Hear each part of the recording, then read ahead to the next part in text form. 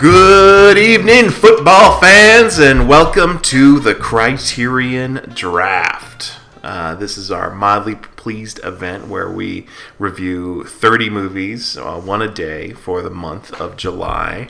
And we like to get a head start on that by doing a draft around the time of the NFL draft, so that we have enough time to see these movies and write our reviews. It's not a luxury we've ever taken advantage of. I've done it in the past. I think the first year I was kind of serious about it, so I watched like 3 or 4 movies before the month began.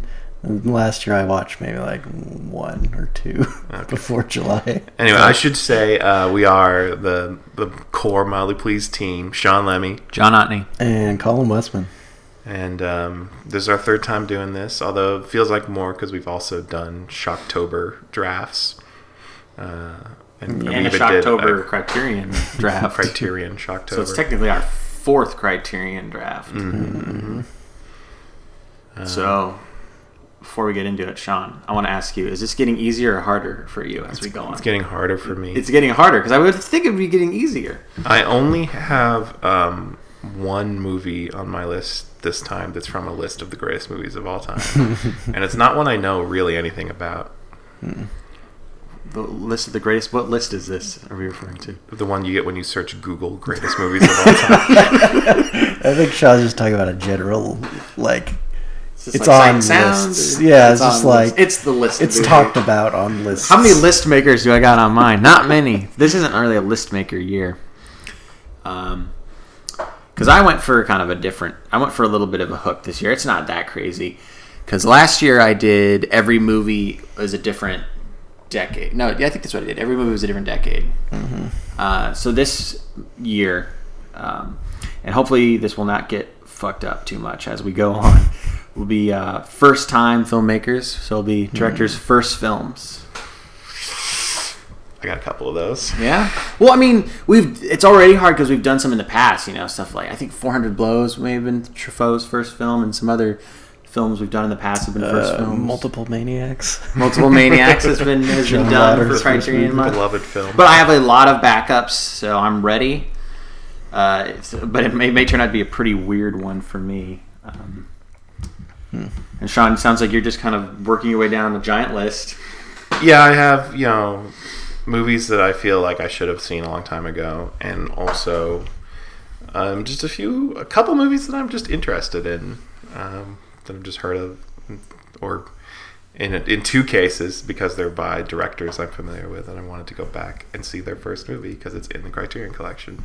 That's great. What about you, Colin? Did you have a strategy?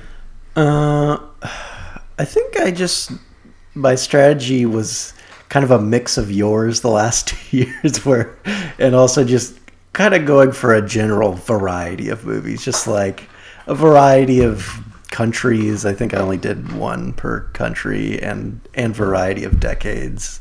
I think there's only 1 decade on my list of picks that is a double, and trying to get a fair number of female directors in there too. I actually thought about trying to do just all women directors, but I don't know. I think I was afraid John might pick that as a theme because John loves his themes. So many themes are on the table. I should also mention that part of the timing of us doing this podcast was Avengers Endgame. Obviously, we're trying to elevate the discourse while everyone goes see the dumbest movie ever made. But also, the Criterion Channel just launched. So for me, that was a big motivating factor in my decisions was, can I watch it on the Criterion Channel without having to go spend $40 on Blu-ray? I think we probably got a little scared when Filmstruck went out of business late last year, because we were probably thinking, how are we going to do Criterion Month? But then I think it's maybe just a couple weeks after Filmstruck went under, they announced the Criterion Channel. Thankfully. I haven't really taken a look at the Criterion Channel. Does it look pretty good? Does it look pretty much the same? But I assume they've got to start, from the bottom, though, and work their way up. Yeah. It's definitely the same thing where it's like they got a lot of the Criterion catalog. They just don't have all of it, and I'm not really sure why some movies are available and some are not. I'm sure it just has to do with copyright issues. In the lead up to the network's launch, they were doing like a come by once a week. We'll have one movie you can stream. And now that the site's launched, they seem to still be sort of trying to make it like event based. So they have like an Agnes Varda thing going on right now on the site where you can browse through a bunch of her movies, and they're all plastered over the front page, and they have a bunch of behind the scenes stuff along with that too. So I wonder how much the catalog will change over time, or if that's just they're just trying to feature stuff, but they're going to just keep adding and not take stuff away. Yeah, I think that's one of my favorite things about Filmstruck, and what it sounds like this channel's doing too, is like special features in addition to the movies, which is something that a lot of streaming services don't have. But like if you're a cinephile, you love that stuff. You love to hear about how stuff's made or its historical significance. Or you can come and listen to this podcast and get learn about these movies, because we're gonna know so much. We've all done our research. We're already experts on these movies we've not seen. This is such a weird podcast to do because we're asked to talk about movies that we haven't seen, so we don't know anything. It's like when we do our most anticipated movies list, except some movies came out 60, 70 years ago. Maybe we'll enjoy it. I don't know. I haven't seen it. For me, when in doubt, I'm going to defer to you, Colin, because I assume that you've seen a chunk of these. So maybe. At least some of them. You've seen some of mine, for sure. All right. I'll try to give you the down low. I'm going to savor it. Just like I'm going to savor Sean's first pick. Yeah, well, you got me on my toes now, so I feel like I gotta do the one of the debuts I don't care about, and I think you care even less about. So you're not going to choose that one, but the other one maybe would make your cut. I don't think so, but maybe just in case, I want to make it my first pick to block you. Okay. And that is The Virgin Suicides, Sofia Coppola's first film from 1999. It was on my list. It was on your Oh, got him. Shit. Sorry. Already got some overlap. So I am obviously a big fan of Lost in Translation, but I've not spent any time or effort to go watch her other movies. Whenever I'm in that mood, I just watch Lost in Translation again, and so I want to see more of her films. And this was the first thing she made. It's based on a book about a couple of sisters, one of whom had attempted suicide, and how her parents are overreacting to her behavior. And it's also about a group of boys in the neighborhood who are interested in these girls and their story. And I know it has a reputation for being a good high school film, but mostly I'm just trying to see those Sofia Coppola movies now, finally. Which ones have you seen? Is it just Lost in Translation? It's just Lost in Translation. Yeah, I don't really know where I stand on Sofia Coppola. I think I like her. Because I feel like somewhere, it's not like a bad movie, but that's kind of like the most cliche, like, it's like a Sofia Coppola impression of a movie. But then, like, I saw, like, The Beguiled from, just a few years ago, and I thought that was really great. And looked fantastic. I love for those long, sterile shots she always does. And sometimes it'll be like a slow zoom. Everything's, like, super precise and well framed. But yeah, I mean, I'll have to watch it too, because I wanted to watch it. It was on my list. It was keyword, and I assume it's going to be pretty sad. I don't know how much you read about it. Just that brief synopsis. Okay, don't read anymore. And it's got James Woods. Oh no! Everybody loves him. But this is before, like, we knew what James Woods was. Everyone still loved him. Funny Family Guy. Yeah, he's in Hercules. Do you think James Woods could get cast in a Hercules movie today? No, I don't think he casted much today. Maybe God's Not An Dead. American 6. Carol 2. Yeah. Oh, he was in American Carol 1, wasn't he? Nice. Well, I think we're just going to go clockwise from me, so that makes Colin picker number 2. Okay. My first pick is, I don't know if it's on a lot of lists of the greatest movies of all time, but it seems like one of the more influential movies. ever made. It's called Rome Open City. It's a Roberto Rossellini movie. I feel like it's usually kind of credited as being like the first neorealist Italian movie. I know we've talked about, I guess, a couple of Vittorio De Sica movies, Bicycle Thieves and Umberto D, which was, he was part of that Italian neorealist movement. And I don't know. I don't know much about this movie. It sounds interesting just on the fact that it's about Nazi occupation of Rome, and it clearly was filmed like not long after, since it was released in 1945. I don't know. How the fuck did you get this movie? I've never even heard of this. I guess just Roberto Rossellini is just a director I've heard of for a long time. Never seen any of his movies. He's done. Okay. Yeah, neither have I. Is this his best? I don't know. Maybe. For what it's worth, if you look up Italian neorealism, the Wikipedia picture is a still from Rome Open City. So, yep, it must be pretty legit. Mm-hmm. It's also one of Pope Francis's favorite movies. It says that on the Wikipedia. What do you think Pope Francis' other favorite movies are? Rush Hour. Rush Hour? Yeah. It's a good one. It's for the most part family fun. Is Rush Hour rated R? That's PG-13. Not that the Pope can't It must be. I can't imagine it being R. I'm surprised it could be PG for all I know. Well, it's back in the 80s, there's lots of buddy cop movies that were R for some reason. Yeah. I feel like Lethal Weapon's gotta be R. Yeah. There's definitely a fuck or two in there. Let me know how many fucks are in Rome Open City. Yeah, I guess I'm just going to be interested to see how many movies of mine you guys have heard of. Last year, I feel like you probably had two that I was like, oh, no, I don't know. I can say maybe I've heard the title, but really I don't know it. Yeah, I mean, it's just like, at this point, I've seen a lot of the bigger name Criterion movies, and so I just have to look for fairly obscure things that pique my interest. Yeah, and I'm certainly... I guess you can rest easy knowing we're not going to pick that. Yeah, I'm not really that worried about it. Okay, on to me.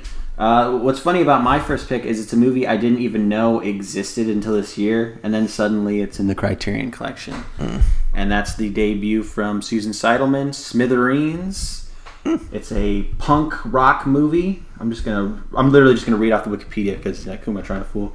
The film follows a narcissistic young woman from New Jersey who comes to New York City to join the punk subculture, only to find that it's gravitated towards Los Angeles. And then kooky stuff happens. It's got Richard Hell in it, acting, which is cool. Music is by the Feelies. There's one other thing that was interesting about it. Oh, it was the first American independent film invited to compete for the Palme d'Or at Cannes, which is weird because it doesn't sound like the kind of movie that would, a punk rock movie from the early 80s. I've actually seen this movie. How did you see it? I probably just heard about it this year, and then I watched it on... I guess it would have been Filmstruck in the final days of Filmstruck. Well, I saw it on the Criterion channel. Yeah. But I saw that the Criterion Blu-ray is new. It just came out or it's coming out. It's pretty recent. So I think it must have come out last year because I'm pretty sure I watched it on Filmstruck. New-ish. Yeah. But because I thought I picked it first. I thought there was an outside chance this might be one that you picked, and you've seen it. So. Yeah, so I got no need. Yeah, but I didn't know that you'd seen it. Yeah, you certainly didn't review it on. I think I did review it on Letterboxd. You did? Yeah. Okay, well I don't know. He's such a secret of Letterboxd. Just snuck in. Doesn't even have a picture. Oh yeah. I guess I should put a picture on my profile on Letterboxd. It's easy to overlook. Came out. Yeah, it was August. Last August is when it came out in Criterion. Okay. It's probably around when I saw it. Well, Chris Noth as transvestite prostitute in van. Wow. don't think I caught that when I watched it. It's his third role.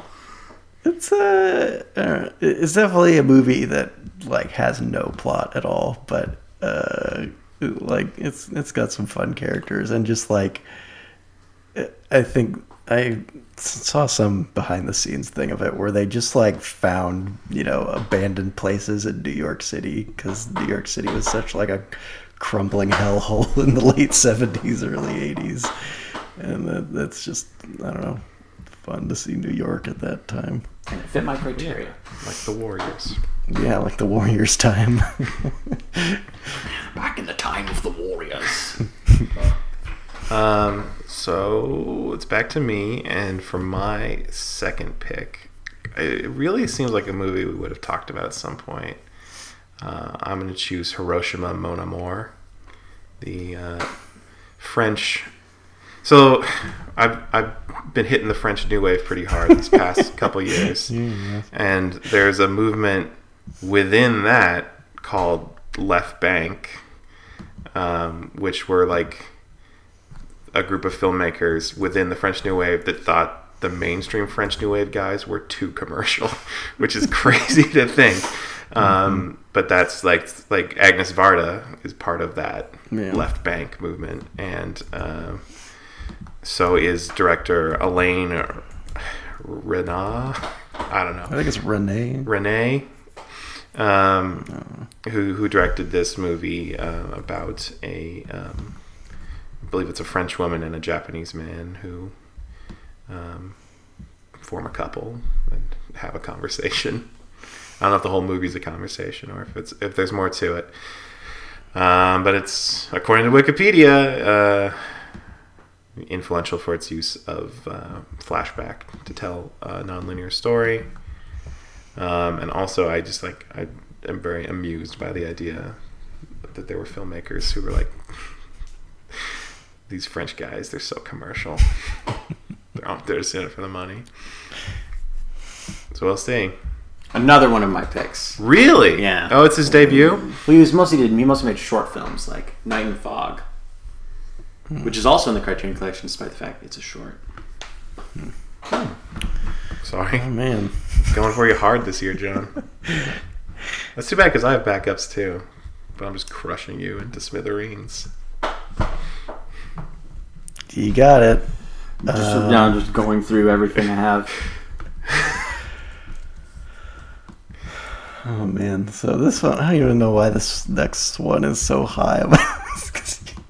I can't even say the title, but I'll say the Americanized version of it. Jean Dielman, 23 Commerce Quay, 1080 Brussels is the name of the movie. Chantal Ackerman is the director. She is someone I'd heard of, didn't really know anything about. This movie is very long. Sounds like kind of slow, but I guess I was just intrigued by it. A few months ago, IndieWire came out with a list of, I think it was the 100 greatest films directed by women, and this movie was number one, and I'd never really heard of it. So I was like, all right, I'll give it a shot. It's got Delphine Seyrig, who was in a movie that I reviewed for last October. What was it called? Daughters of Darkness, I think. I think that's what it was called. I'm looking through Wikipedia. There's so many hard words. I know. It's a Belgian movie. Yep. I guess keeping with my theme of trying to keep it a nice mix of different countries that perhaps I have not seen films from before.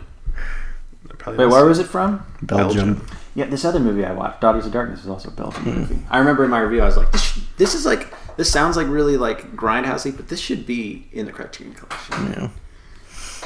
All right. Belgium's got some stuff to say, guys. It's got Jean-Claude Van Damme. Hell yeah. Is Delphine Seyrig actually... So she's not even Belgian, is she? I don't know. It seems like she's kind of from everywhere. But she was really good in that movie. And she didn't have to be.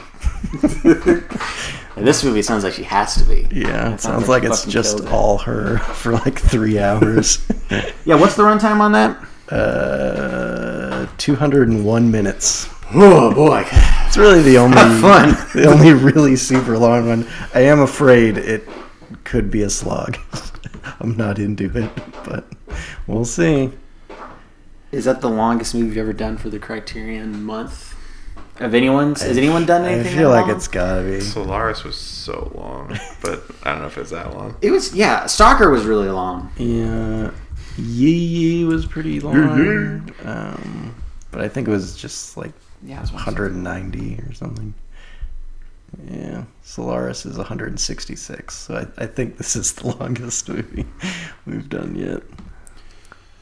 Okay, my number 2 is a pretty famous movie that I don't know, slipped through the cracks. And now it's in the Criterion Collection, which is very convenient for me. It's Sex, Lies, and Videotape. Nice.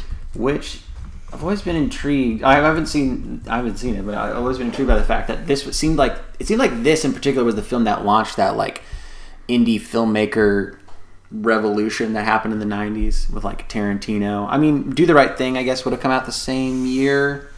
It's not like one film started a whole movement, but it's certainly like one of like it's like the poster child, I feel like, for that movement, where like people were making these indie films that could be like huge hits, you know. Yeah, I think that's super cool, and I know for a fact you've seen it. I don't know for a fact, but I know. No, I've seen it. It's been a while, but yeah. I didn't even look up the plot. I just assumed the title gives you everything you need to know. Yeah, pretty much. Really? What does the videotape give you? I can't remember. Videotape and stuff. Something having to do with like interviews on videotape, I think. Oh, like Reality Bites? Is this Maybe a movie that features creepy James Spader? I don't think so. I feel like he started to make the transition in his career to playing mostly creepy guys. Yeah. There's a part where he, like, in his career where he's still like, oh, he's boyishly handsome and sweet, like in Stargate. That is his character type, but it's a weird example. Yeah. Because now I feel like James Spader only plays creeps. Creeps are like just villains. Just villains, yeah. All right, cool.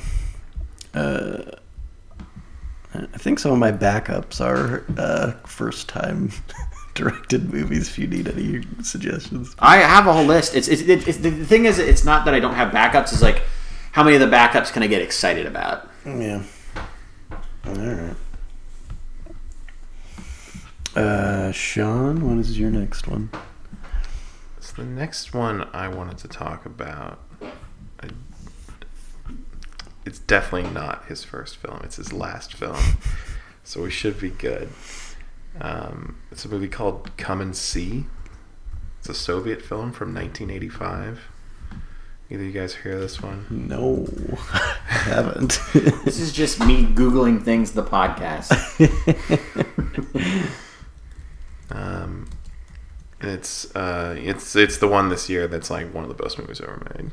My favorite genre, Soviet war tragedy film. Wow. Yeah, so it's about I think Nazi invasion of Belarus, told from the point of view of a young man who escapes and tries to join the guerrillas, and then comes back and sees a lot of horrors and all that fun Soviet stuff. How the hell do you come to picking something like Come and See? You search for what are the best movies of all times. You end up on a Wikipedia page called List of Films Considered the Best. Mm-hmm. You start going through which one of those are also on the Criterion Channel service. It just, I don't know. This like seems like the kind of movie I would never want to see, just because it sounds like the fucking biggest downer of downers. Roger Ebert described it as one of the most devastating films ever about anything. Well, damn, man. So have fun with that.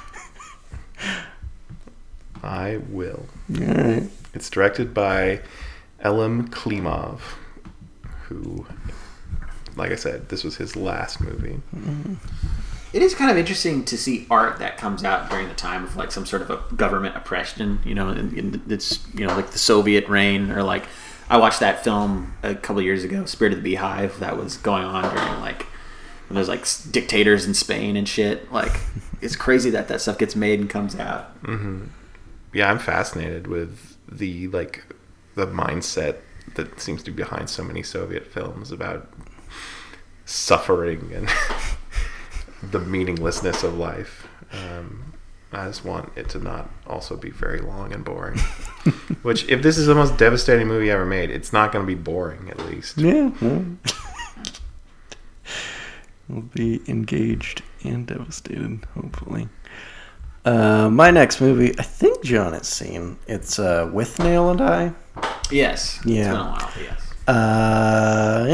I've just always kind of wanted to see it, and this year especially because Richard E. Curtis was in Can You Ever Forgive Me last year, and I really liked him in that movie. I really liked seeing him get nominated for an Oscar after a long and interesting career that I don't know if I've seen a ton of, but sounds like it was kind of his first like big movie, and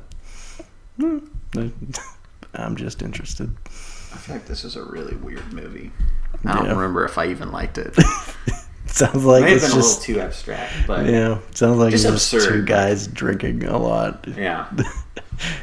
Though it did have Paul McGann. Do you guys know what I know Paul McGann for? Sean, do you know Paul McGann?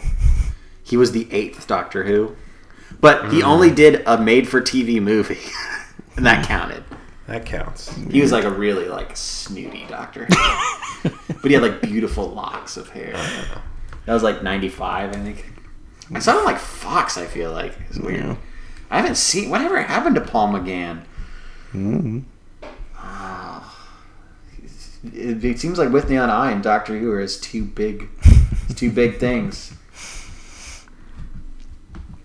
Oh, sweet. Does it have Richard Griffiths?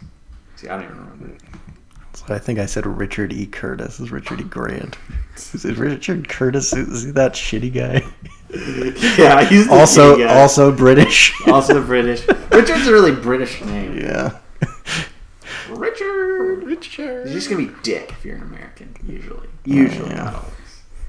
You mean, Richard Gere is different. He's like fancy. He's got the Fancy locks. American. Yeah, he's just like so dashing. He couldn't be Dick Gere. Dick Gere. Or Rick Gere.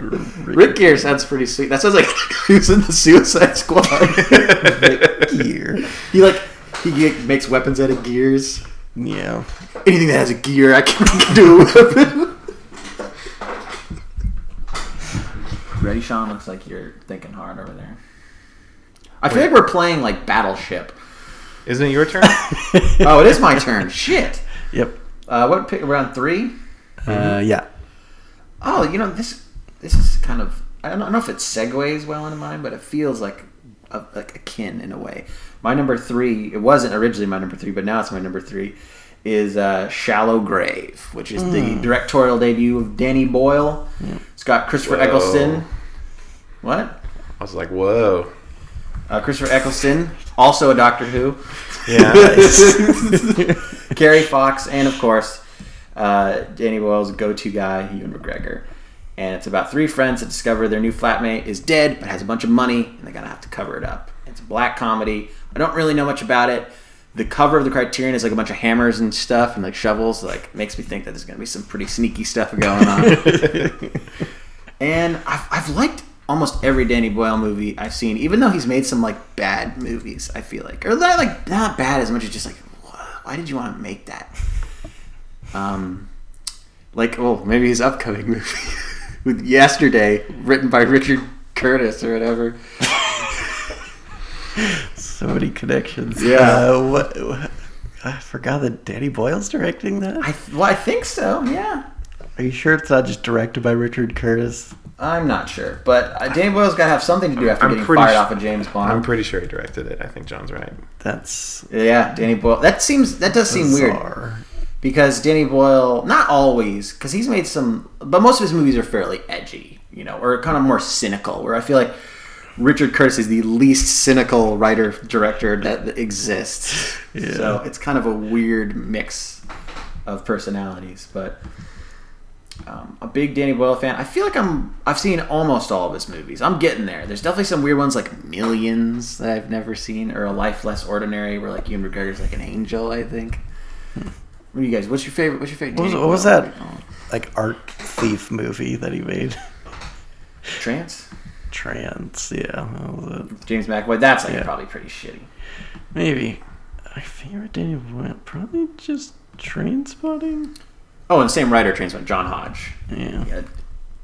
Wrote Trainspotting and wrote Shallow Grave. So close to John Hodgman. What about you, Sean? Is Sunshine? Is that your favorite? I think so. I can't think of another one that I like more right now. So I think I've actually grown to really appreciate 28 Days Later.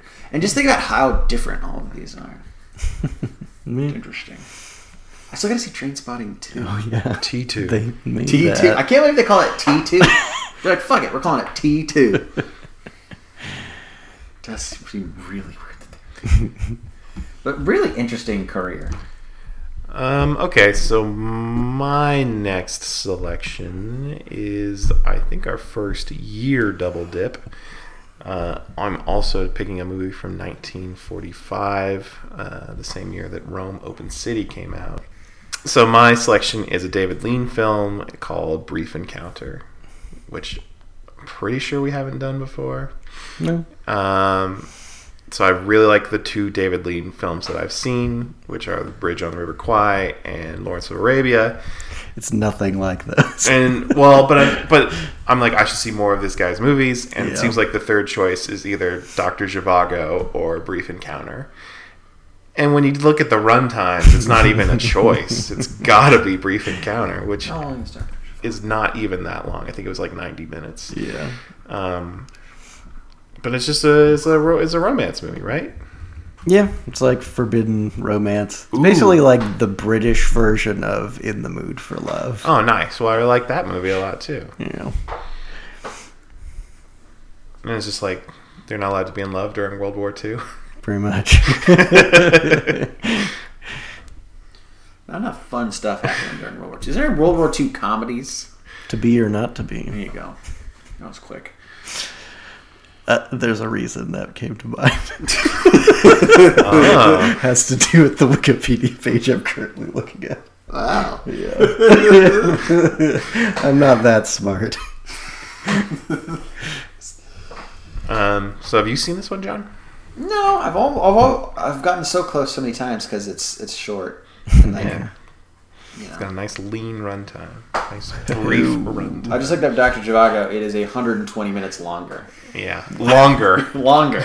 It's a full movie longer than this movie. So yeah, before he got into the sweeping epics. I love that it's shortish too, and it's called A Brief Encounter because I would hate it if it was called Brief Encounter and it was like 800 minutes long. Yeah, looking forward to that one. And I'll probably get to go pretty early because it doesn't seem like we're going to have a lot before 1945 this month. But maybe. Well, Sean, Yeah? you'll be interested to know my next pick is from 1936. Nice. It's called My Man Godfrey. It's a screwball comedy, and I just like classic Hollywood movies from the 30s and 40s and 50s. But there aren't a lot that I haven't seen.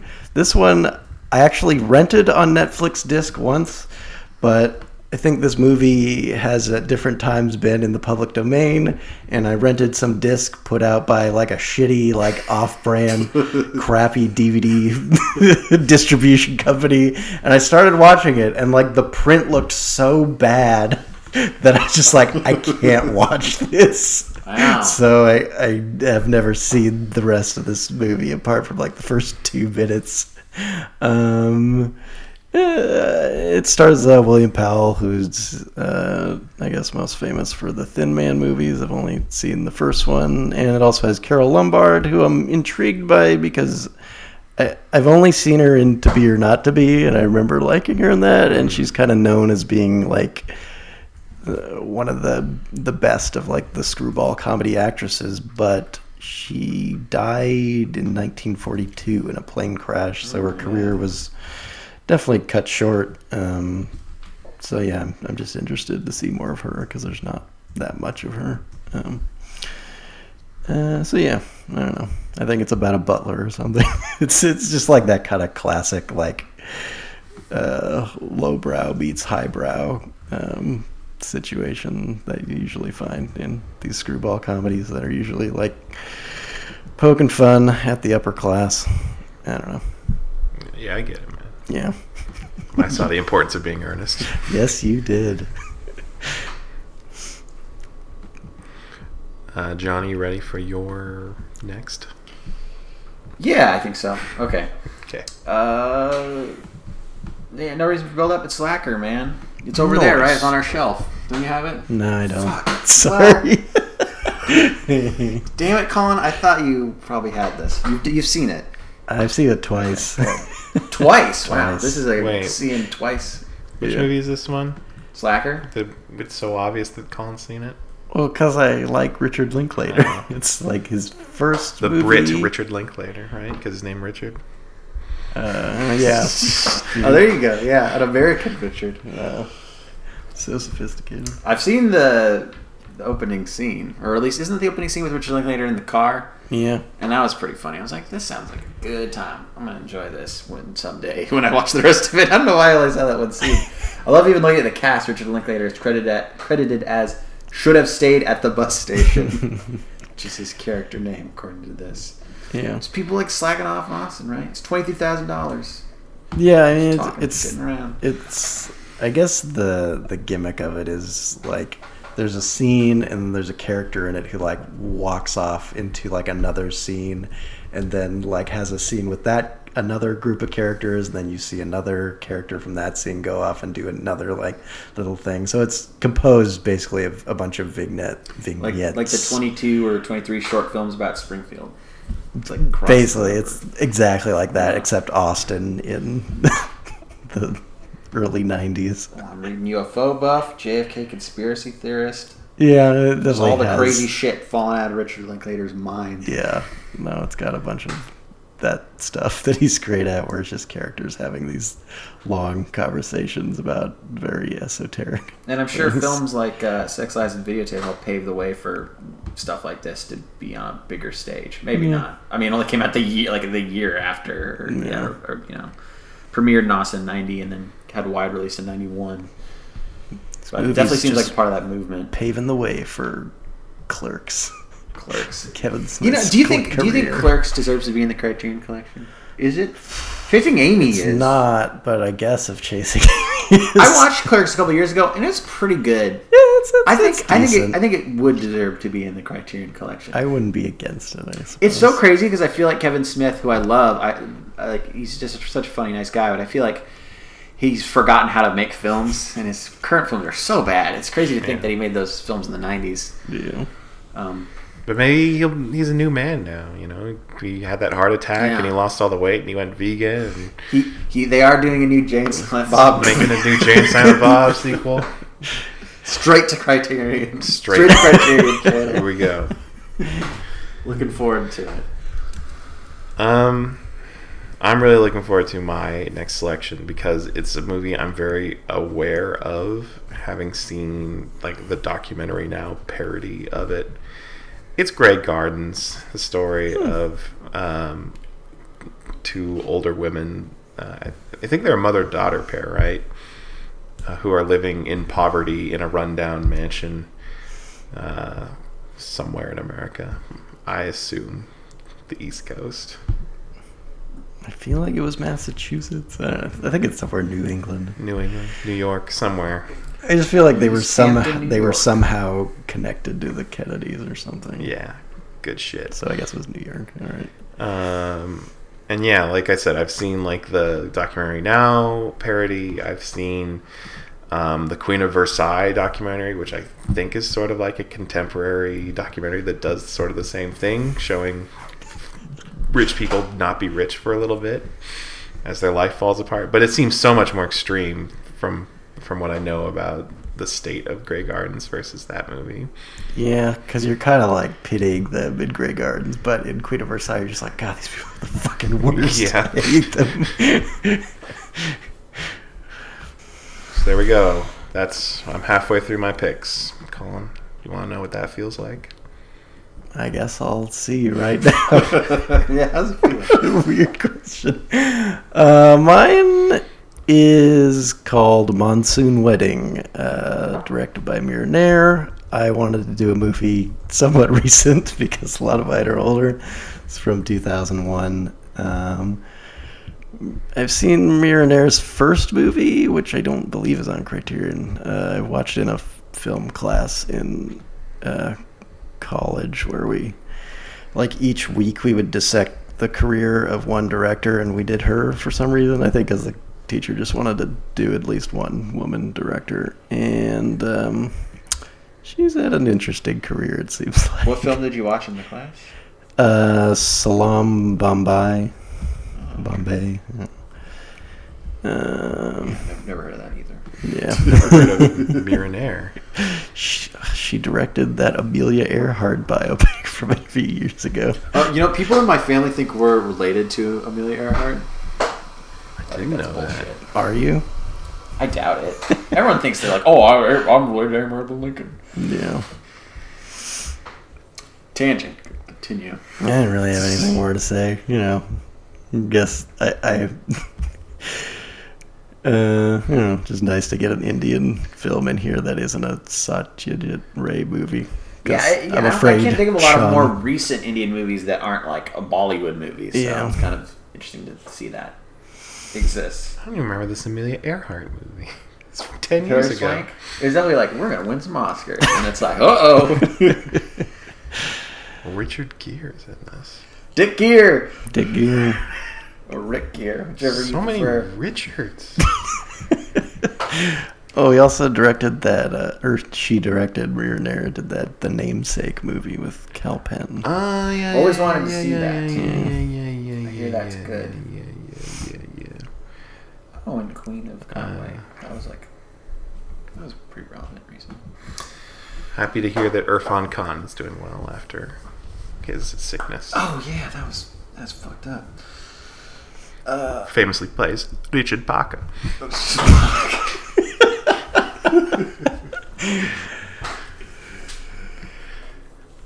Wait, did he? No, he didn't. Did. He That's just- the tiger. He just talks about Richard Parker in two different movies. Okay. Oh yeah. Two different movies: Amazing Spider-Man and Life of Pi. The Richard Parker connection. I should make a letterbox list of movies featuring the name Richard Parker. Just like starring her. I currently have a list of movies where they put cocaine in the toilet, and that's two movies. It's just Goodfellas and that Kevin Bacon cop car movie. I need more. I bet there's more. If you're listening and you have Letterboxd and you know of movies where they put cocaine in the toilet, find my profile and send me a message. My favorite letterbox list was movies where the protagonist just flies the fuck away at the end of the movie. It was such a long list, so many movies. Super long.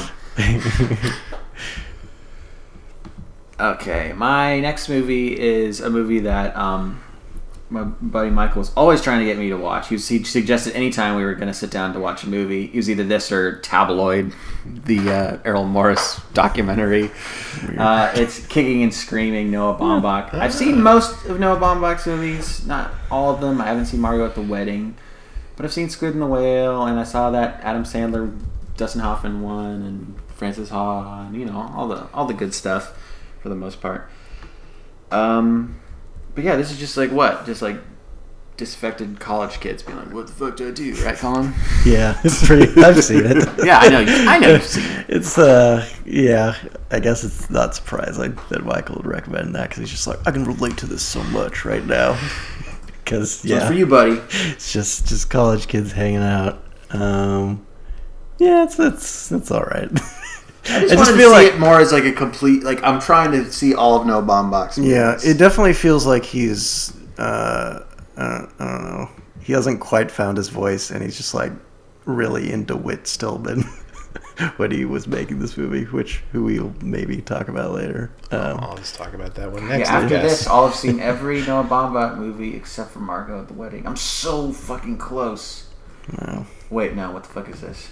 Isn't there a movie called like Mr. Jealousy or something? There's like 3 more. Yeah. Jumped the gun on that one. What I found interesting about this movie is how it was funded. I thought it was kind of like a little fun fact. So Noah Baumbach's college roommate who produced the film got Steve Martin, who I guess was like friends with his family, to endorse the script with like a letter, and then they sent that letter to, I don't know, some financier, and they're like, we'll give you the money because Steve Martin says it's good. And that producer, Jason Blum. So it's weird to think that Jason Blum, who is a producer on this movie, was college roommates with Noah Baumbach, because, you know, I don't think they've worked together since. It's weird because Jason Blum is like the horror king right now. Mm-hmm. So maybe that's why, because Noah Baumbach isn't making the kind of movies that he tends to produce. But I just thought that was crazy connection.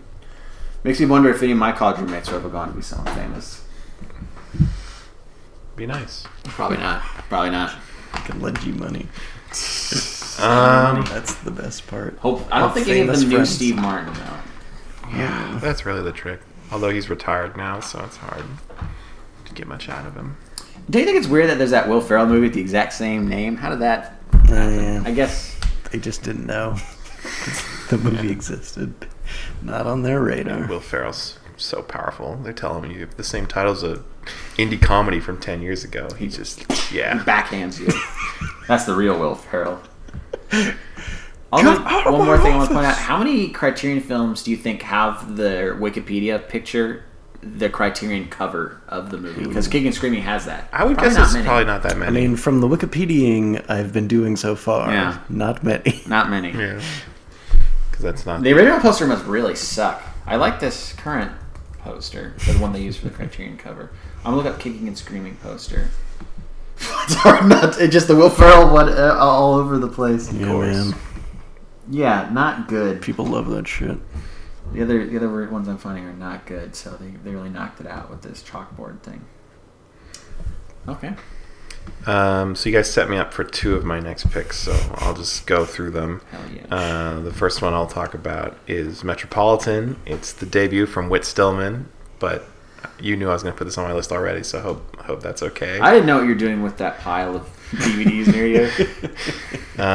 According to the back of the box, one of the great American independent films of the 1990s, writer-director Whit Stillman's surprise hit Metropolitan is a sparkling comedic chronicle of a middle-class young man's romantic misadventures among New York City's debutante society.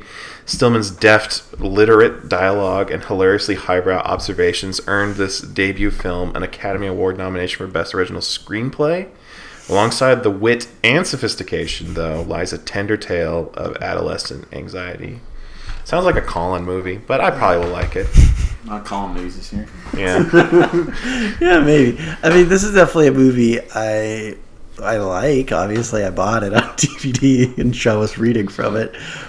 But I never, sought it out to, show you guys in like, a pick whenever we pick out which movie to watch, just because, I could see you guys being like, I hate these characters so much because they're total rich snobs, but I don't know. I don't feel like there's anything pretentious about the filmmaking here. It's clear that I don't know, Whit Stillman has some affection for these characters, even though some of them are super insufferable. But yeah, I like it a lot. I have not seen it in a while, but I'd watch it again with you. Oh, and it's nice to have another one that I can, because this is part of an informal trilogy, right, with Barcelona and Last Days of Disco. Yeah. So it's nice to have these ones where I have an easy pick for the next 2 Criterion months. I guess it's also a movie I would have, I don't know, liked to show you at some point, just because you can kind of feel that Wes Anderson must have been influenced by Whit Stillman just from the way he writes dialogue. Well, there you go. Yeah, all those Wes Anderson movies are about rich people, and I like them. Yeah. except for Bottle Rocket. Colin, back to you. I don't really know much about this movie. Oh God, we're gonna know even less. It's I just wanted to do one from the 20s and do a silent movie. It's called Pandora's Box by Done it now. Austrian filmmaker George Wilhelm Pabst. Great name. Like Pabst Blue Ribbon. Oh yeah, Is this the guy? Is this It's the inventor of Pabst Blue Ribbon directed this movie. Yeah, I don't know. The actress who stars in it was American, though, which I guess is okay if you're acting a silent movie. She's acting silently in German. Yeah, it's just interesting hearing the plot description just in the first paragraph where it says Brooks's portrayal of a seductive, thoughtless young woman whose raw sexuality and uninhibited nature bring ruin to herself and those who love her, which, I don't know, a sexually charged movie from the 20s doesn't sound very typical, but, you know, it was pre-Hays Code, so I guess you could get away with maybe some more suggestive things. So I don't know. I'm interested to see what it is or is like. Yeah. How did you find it? Yeah, that's I think I just remembered it being in the book of 1001 movies to see before you die. Yeah. It probably took up 2 pages in it, so I was just like, oh, okay. This must be some serious business here. That's really all I had. The printed equivalent of Googling best movies of all time. Yeah. Is flipping through 1001 movies you must see before you die. Yep. Back to me. Indeed. I'd say there's a pretty good chance Colin's seen this. Okay. It's Shadows, John Cassavetes. Yes. Yeah. I've seen it. I've never seen a John Cassavetes movie. I've seen him act in a couple things. Rosemary's Baby, that movie where he blew up, a couple other things. He's actually he was in a really good movie with I can't remember the name, so I'm going to talk about it another time. I don't know anything about the movie. I don't know that it's even the best introduction to John Cassavetes. I feel like I was looking at a list saying, like, don't start with Shadows. We'll start with one of the other ones first, but... In my memory, this is my favorite of the John Cassavetes movies I've seen, just because his movies sometimes bother me with just, like, how improvised and loose they feel. Like, really intrigues me, one of his movies, Faces, it just feels like home movies to the point of it just being like, I don't even feel like I'm watching a film. Like, it's really boring to me. But I don't know. I guess maybe A Woman Under the Influence is maybe the go-to. But even that one, like, it's a little longer than it needs to be. But Shadows in my mind is like pretty solid and interesting for what it is. Because I feel like some people credit it as being like the first independent American film ever made or something. What? And also like the first movie to use like a lot of improvisation. Now, he doesn't have a role in this one, right? I don't think so. Did he act in many of his movies? Not really. I think he did in some, but not... I don't know if he has in any of the ones I've seen. I find that interesting when a director is well known as an actor, but also when they direct, they step away. Yeah. Like, not always, but I feel like, no, I was gonna say George Clooney, but then I started thinking of a couple where he's in them. But I think that's cool, where they can like step away and let the other actors kind of do their thing, even though like he's a very good actor himself. The movie I was trying to remember that I'd seen him in, not that it really has anything to do with anything, aside from the fact it's a movie that has John Cassavetes in it. Mikey and Nikki recently entered the Criterion Collection, which is a really cool movie that I watched a couple of years ago with Peter Falk. It's like a kind of dark comedy gangster movie. Elaine May directed. It's very good. Emmett Walsh plays a cranky bus driver. Yeah, I thought about putting that one on my list. It's good. Yeah. It's good. Cool. So you guys are keeping track of like new Criterion releases. Yeah. I mean, it's exciting when they I'm are a fan. asking ones. I don't got that kind of time. I got DVDs sitting on my shelf that I still need to watch. Like my next pick, which also Colin set up a little bit ago by talking about seeing Indian movies that aren't directed by Satyajit Ray. I'm not interested in that because I got started on the Apu trilogy last year, and I need to keep going with Aparajito, the second Apu film. Nice. It is. It was controversial at the time because Satyajit Ray did not want to make a sequel to Pather Panchali when he made it, and so he ended up deviating from the book, I think, considerably. But fortunately, people outside of India that have not read the book were all about it, and so all three of these movies are considered really great. This is, I think, fairly disconnected. My understanding is that the first one is about this character Apu's childhood, and the second one he's become a young man, and then the third one he's an adult. So like they're different slices of this character's life that I think are pretty self-contained. But I found the first one like sneakily moving. I didn't realize how invested I was in it until bad things started to happen. And so I'm definitely have loftier expectations for the sequel. So we'll see. Cool. I think that's cool that you've started the trilogy, and I assume next year you'll finish the trilogy. Mm-hmm. Yeah. Per Sansar. Yeah. Cool. My next movie is second film by a director. I thought about choosing the director's first film, but I'm glad I didn't now in case John chose that one. It's An Angel at My Table. It's a Jane Campion movie. I have not seen any of her movies. I feel like The Piano is her most famous movie. It was like nominated for Oscars and stuff, but it's not on Criterion. This one is. It's a little longer. It's about some New Zealand writer that I never really heard of. But is this a New Zealand film? Yep, Jane Campion's from New Zealand, I believe. That's right. That checks That's out. That's all. Check it out. We all Wikipedia'd this basic information. I didn't. I'd ask. All right. Well, yeah. I don't know. I guess another recurring thing for my Criterion months is I usually try to do directors that I just haven't seen movies by. So is this like a Michael thing where like an angel comes to live with people? It doesn't sound like it. It doesn't sound like there are actual angels in this movie. Or wait. Do you think any John Yeah, I don't Travolta know. movies are in the Criterion Collection?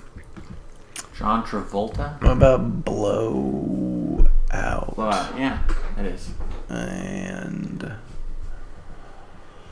that's all that's coming to mind. All right. Are we back to me? Yep. All right. This is one of my replacement films. I still have some that are picks, but I'm just so not worried about them that I buried them lower down on the list. And it is the debut film from someone who didn't normally direct. It's Haskell Wexler's Medium Cool. Robert Forster stars. I know Robert Forster from Jackie Brown and Breaking Bad. That was kind of his resurgence, but this guy was his initial breakout. Quick premise: TV news reporter finds himself becoming personally involved in the violence that erupts around the 1968 Democratic National Convention. I'm always hearing about the 1968 Democratic National Convention, but I feel like I've never really read into it that much or seen that, had that much exposure to it. So I think it'd be cool to kind of see that kind of tumultuous time. And this sounds like it's kind of cinema verite style. So I'm really intrigued by how it's shot. Haskell Wexler, I don't know if I mentioned, is famous for being a cinematographer. So he was also the cinematographer on this film. Of course, he's cinematographer, The Days of Heaven, In the Heat of the Night, Virginia Woolf. Yeah, I remember Colin watching this and me being like, no thanks. Yeah, I actually owned the Criterion DVD, but I sold it. That's a bad sign if it wasn't even worth keeping. But it is a debut film, so that's why it's on the list. It's interesting. It's just I would never watch it again. Another bad. It's gonna be boring. Is what I mean. Sorry. That's fine.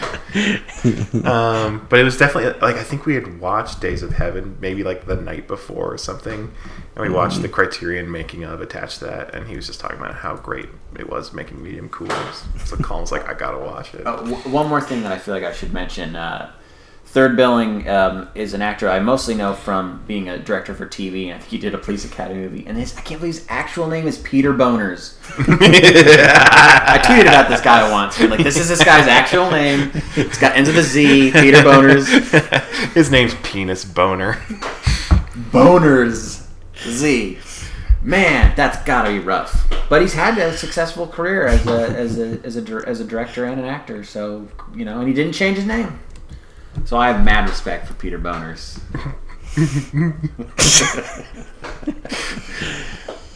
Okay, me again, I guess. My pick is a movie I bought on non-Criterion, but it was in the Criterion Collection, so it counts. It's John Woo's 1989 film The Killer. Cool. A movie that was inspired by something I already watched for Criterion Month. Guns. Well, yeah, by guns. That's fair. He said that with such confidence. Like he'd actually been inspired by guns. Okay, go.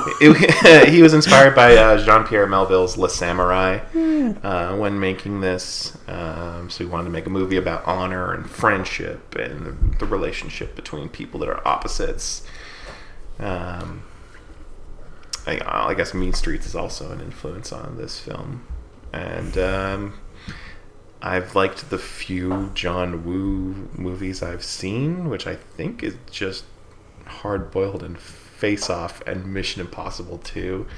I didn't like Mission Impossible 2 that much, but it is kind of iconic. Like, there are some moments in Mission Impossible 2 that I really like thinking about. Whoosh. Yeah, like him throwing... Like, okay, so he free solos a cliff. Yeah. A guy in a suit flies up in a helicopter, shoots a rocket at him. The rocket opens up and it's sunglasses. He puts it on, he gets the mission, and he throws the sunglasses into the camera and they explode into the theme song. It's a rocket that has sunglasses in it? It's a rocket that just embeds itself in the ground and opens up, and there's sunglasses inside. Okay. Because that's the most efficient way to secretly give him the mission he's on. Is to fly a helicopter. I just imagine them getting sunglasses and having a little parachute and dropping it down like really slowly, and they tries to reach in the breeze, just kind of knocks it away. I guess a rocket would be the best way to deliver sunglasses if someone's free soloing on the side of the mountain. There's also a motorcycle jousting scene at the end of that movie. Oh, sweet. Anyway, I like kung fu movies. I like slow motion shooting guns and doves flying in the air and stuff. I like Hong Kong movies. Why are there always doves flying in the air? That's such an interesting image. They're so innocent. I feel like I've seen that so many times now that you mentioned that. It's something I've never thought about. Mm-hmm. It's definitely in Face Off. I think it's in Hard Boiled too. Doves. It just seems like it's in every movie that has slow motion gunfighting. Also, I'm checking out John Woo's Wikipedia page, and he says his 3 biggest influences are Lawrence of Arabia, Seven Samurai, and Le Samurai. So. And didn't you do Le Samurai previous year? I did Le Samurai previous year. That's pretty cool. And I'm doing a David Lean film this year. Continuing the legacy. Yeah. But then he was also inspired by guns. Yeah, just by guns in general. It's like, have you seen guns? So cool. I like to imagine in the script he just writes bang, bang, bang, bang, boom, boom, pow, pow, pow. He writes every single gunshot noise. But, I don't know if that's true. Anyway, Colin, can your next pick match these high-flying thrills? Probably not. I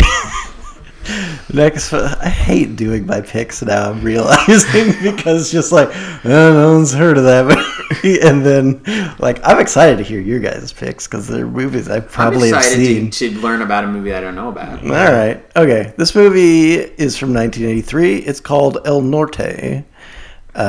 Film from Guatemala.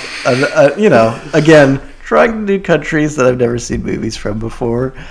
I think I first heard about it. I was watching some retrospective, of Siskel and Ebert talking about their favorite movies of the 80s, and this was one Roger Ebert brought up. He's a big fan. I don't know. I just heard the kind of synopsis for this movie, and I was like, well, that sounds very timely. Or just the first sentence of the Criterion description is: brother and sister Enrique and Rosa flee persecution at home in Guatemala and journey north through Mexico and on to the United States with the dream of starting a new life, which, I think we're in need of seeing this kind of story these days, since refugees are vilified by the worst people in America right now. I'm intrigued by the fact that it says it uses kind of a magical realism approach to the film, because it sounds like a movie like this would be like, gritty documentary and super depressing, but it sounds like there's like a hint of whimsy in it, and that sounds Can you say the name of the movie again? El Norte. I see this picture is partly funded by PBS. How does that work if they're a non-profit organization? We're always giving them money. We're giving them money so they can pay for other shit. Clearly, I don't understand how PBS works. I'm not equipped to answer that question. Sorry. It's probably a very simple answer. Yeah. But I'm going to pretend like it's a conspiracy. Well, let me see. I always like to look at the Criterion cover, too. Have you ever just seen a cover and you're like, I gotta watch this just because of the cover? Like, Sean, when you got that Tokyo Drifter movie, did you know about it, or was that cover a big selling that point? cover? It was an excellent cover. I feel like it was you saying, Sean, look at how cool the cover is, to that you should buy this. And then we watched it. It was all right. It's a great cover, though. I like his move. We should do a year where we only pick stuff based off how good the cover is. I mean, that's definitely what made Come and See stand out to me. Yeah, I've seen that. Actually, I don't know if the Criterion I was looking at was the right one, but I assume it was. It's the guy's head, and it's colorful, and there's a... So that is the Criterion? Because that's another one, but it must have been a fan one or something. But the purple thing, I was like, what the fuck is that? Okay. Colin, did you mention that Roger Ebert called it the grapes of wrath of our time? No, I didn't, but I did mention that he likes it. For our time. Yeah. Our time, I don't know why I said, 1983. you already said that. It's like, oh yeah, you had to be reminded. I sure did. Okay, my next movie is another sub-in. It's funny because it's by a director who's come up on Criterion Month a couple times, and I feel like we're always kind of giving him a hard time, but we keep picking his movies. And it's the first Tarkovsky movie. Yeah. We're always because it seems like he has this mindset where he's like you were saying last year, John. It's like movies should be boring. It should be 180 minutes long. He sounds kind of stuffy, kind of like a jerk. But I really liked Soccer last year, and this one isn't ridiculously long. It's only 80 minutes. Ivan's childhood. In World War II, 12-year-old Soviet orphan Ivan Bondarev works for the Soviet army as a scout behind the German lines and strikes a friendship with 3 sympathetic Soviet officers. Just real cool, stark black and white. Cinematography, early 60s movie. Really don't know anything about it. There's some really cool shots, though. A lot of strong silhouettes when I'm looking this up. In particular, this kid standing outside of what looks like a demolished barn that's just got all these boards jutting off into different areas. And so has Russia just always been demolished? Is there a time where I guess World War II, I don't know, I feel like not that I've seen many, every Soviet movie I've seen, everything is just in ruins. So. Oh my god, is this the first movie from the 60s we've included this year? Well, I had Medium Cool. Okay. But I don't know if this is controversial. I'm thinking 69. At the end I might want to sub it out. I don't want to be bored, and I don't like where that conversation went. But we'll see. Hopefully Ivan's childhood. It can't be that boring. It's only 80-something minutes. Easy.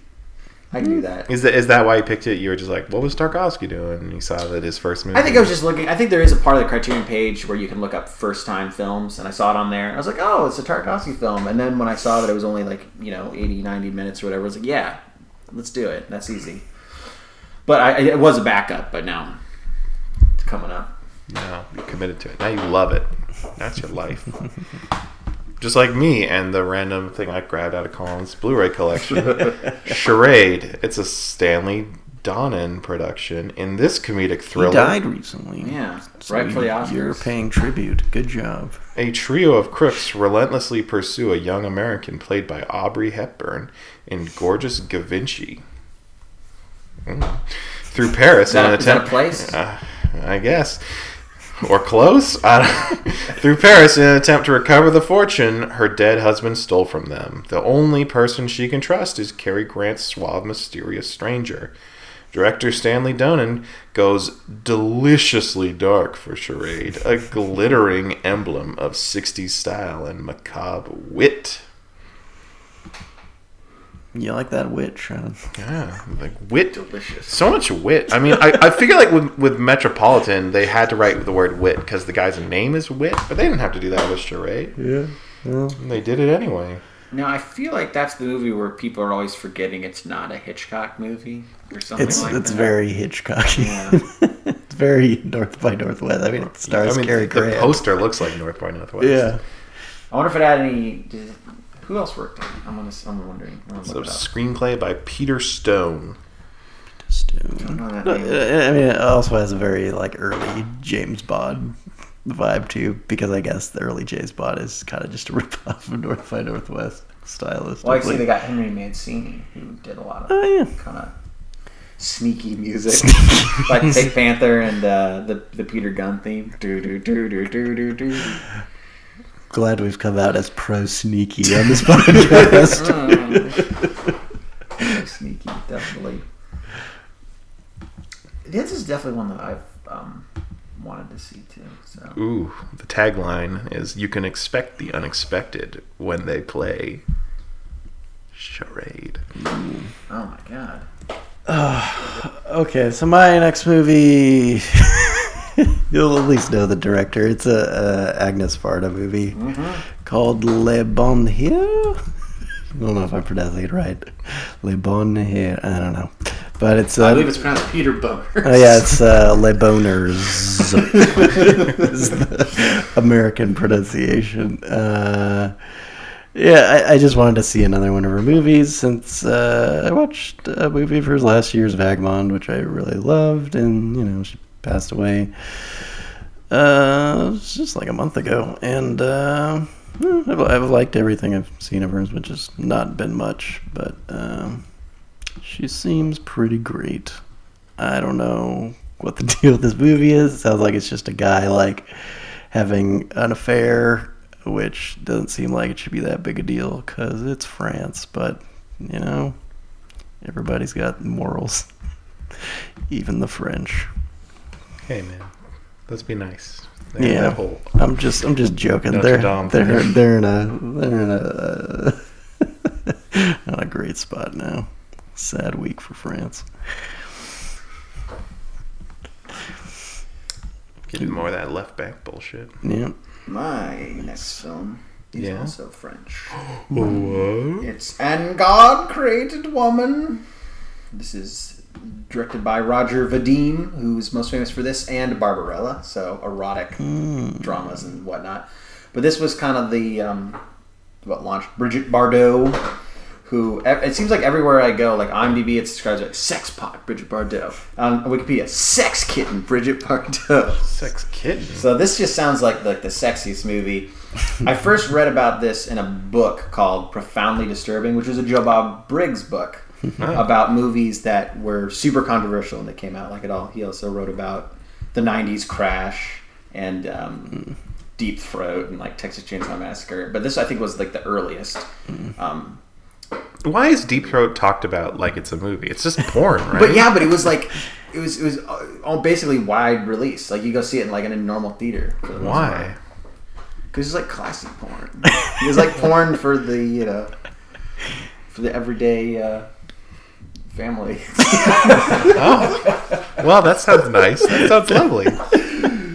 It got a lot of attention for a porn film, which is pretty surprising. I don't know how explicit this movie really is, but it sounds like it was a big deal. Like they edited the shit out of it when it came over to America, and I think the plot is basically just Bridget Bardot is like with one brother, but then marries the other brother, and there's like some sort of love triangle thing. Old switcheroo. The old working title switcheroo. I don't really know much about Roger Vadim. I know that he had an affair with Bridget Bardot making this movie, or they got married, but like he left his wife. But then Bridget Bardot slept with the actor who she's playing opposite in this movie. There's affairs everywhere all over this movie. It's about affairs and there's affairs going on. They should have just called it like Sex Pot. Thanks, 420. Probably couldn't have called it that though in 1956.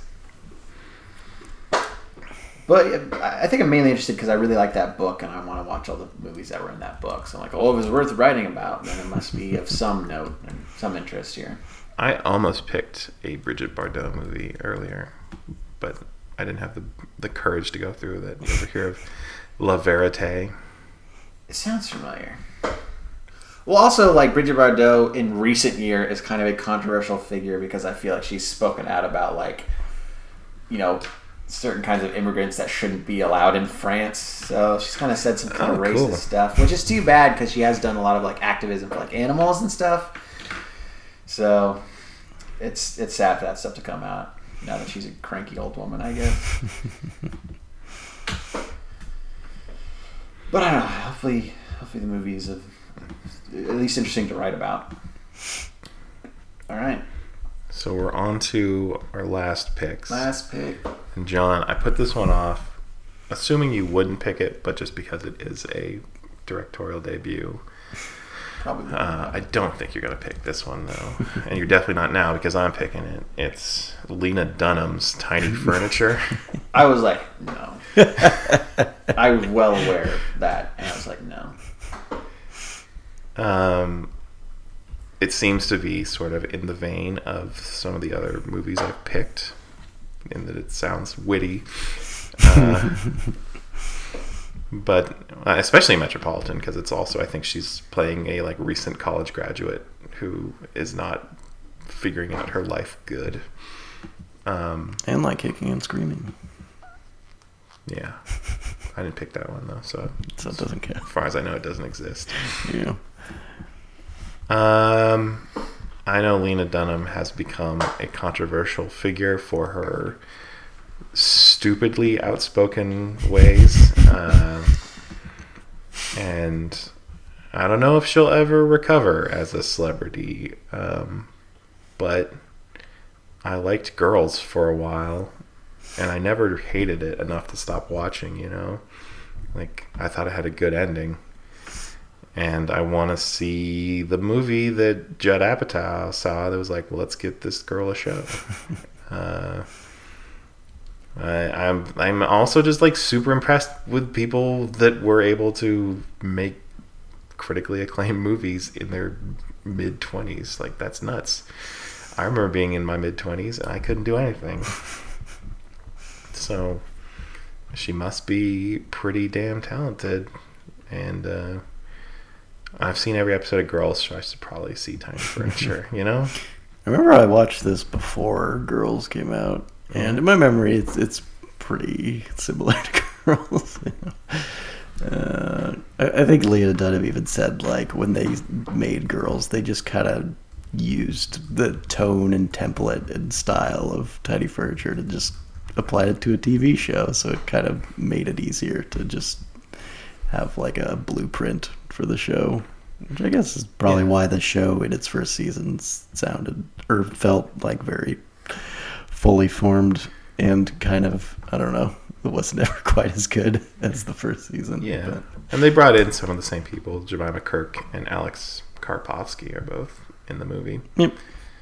And there's two of the better actors on Girls. So I'd like to see Alex Karpovsky in more things. He's a funny guy. He's a funny guy. All right, so the moment you guys have all been waiting for. Here we go. Which Ozu movie am I going to do this year? I think my problem last year is, I mean, I love the Ozu movie I watched, which was late spring, but it was a little too similar to Tokyo Story, the movie I reviewed of Ozu's the year before.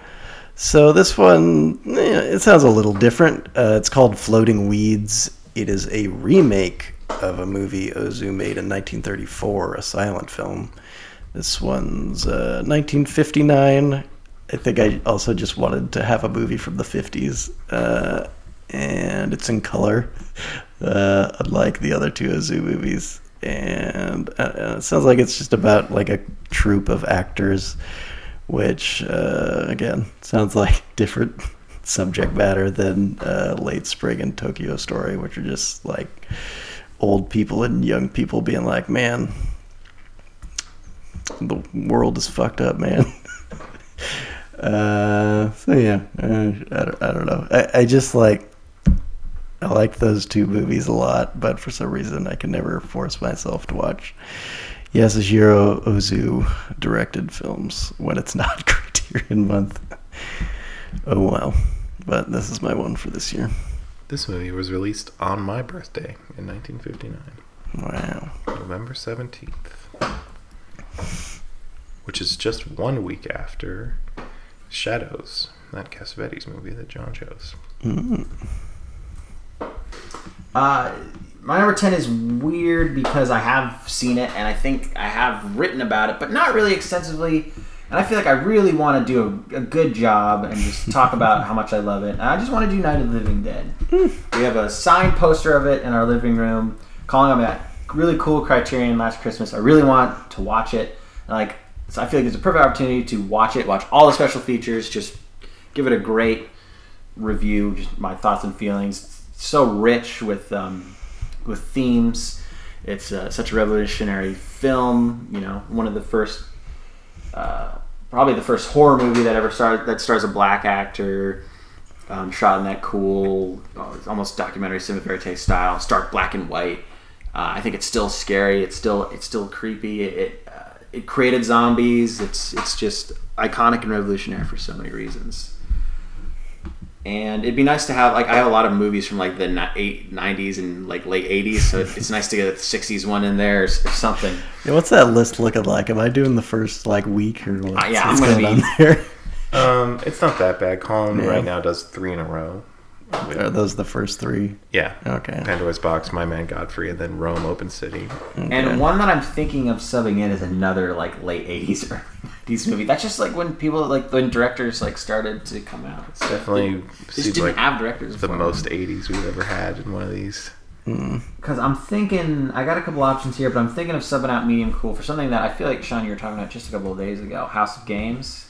Oh. David Mamet. Yeah. His directorial debut. I'm going to do House of Games instead. Sounds fun. Cool. I've seen that one too. I think I would say it's better than Medium Cool. If you were going to say, I like Medium Cool better, I don't know what I would do. Yeah. I could have given you some suggestions if that happened, but I have other ones. Yeah. Some of the other ones that I looked at, because I guess we can talk about movies we considered or whatever. Mm-hmm. Some of them I've already seen. Bull Durham is a directorial debut. Elevator to the Gallows. I think maybe a Louis Malle movie. Mala Noche. I think that's Van Zandt. yeah. 3 Outlaw Samurai. I don't remember the director of that one. Senshiro Sugata, Kurosawa, and Hunger, Steve McQueen, were all other considerations. So thank you for listening to this. Now you know the movies we're going to be reviewing. So if it helps you to read about movies you've seen, you have a chance now to see them and then read our reviews when they start coming out on July 1st. I always forget what we do on July 31st. Hey, what film do we have for July 4th? That's always intriguing. Right now, our movie for the 4th of July is my review of Brief Encounter. We've never had something that feels right for July 4th. Yeah. It's sandwiched between Rome Open City and Aparajito, so I don't even think shifting anything around helps that. Just the odds are not great because we're mostly reviewing foreign films. Especially early on, when we're talking about movies from the 40s and earlier. Our first year, it was Tokyo Story.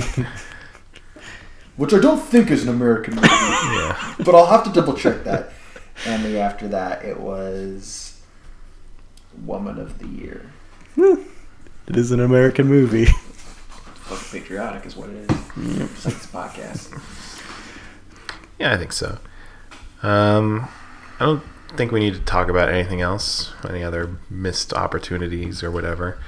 So you know the score. You've got the time.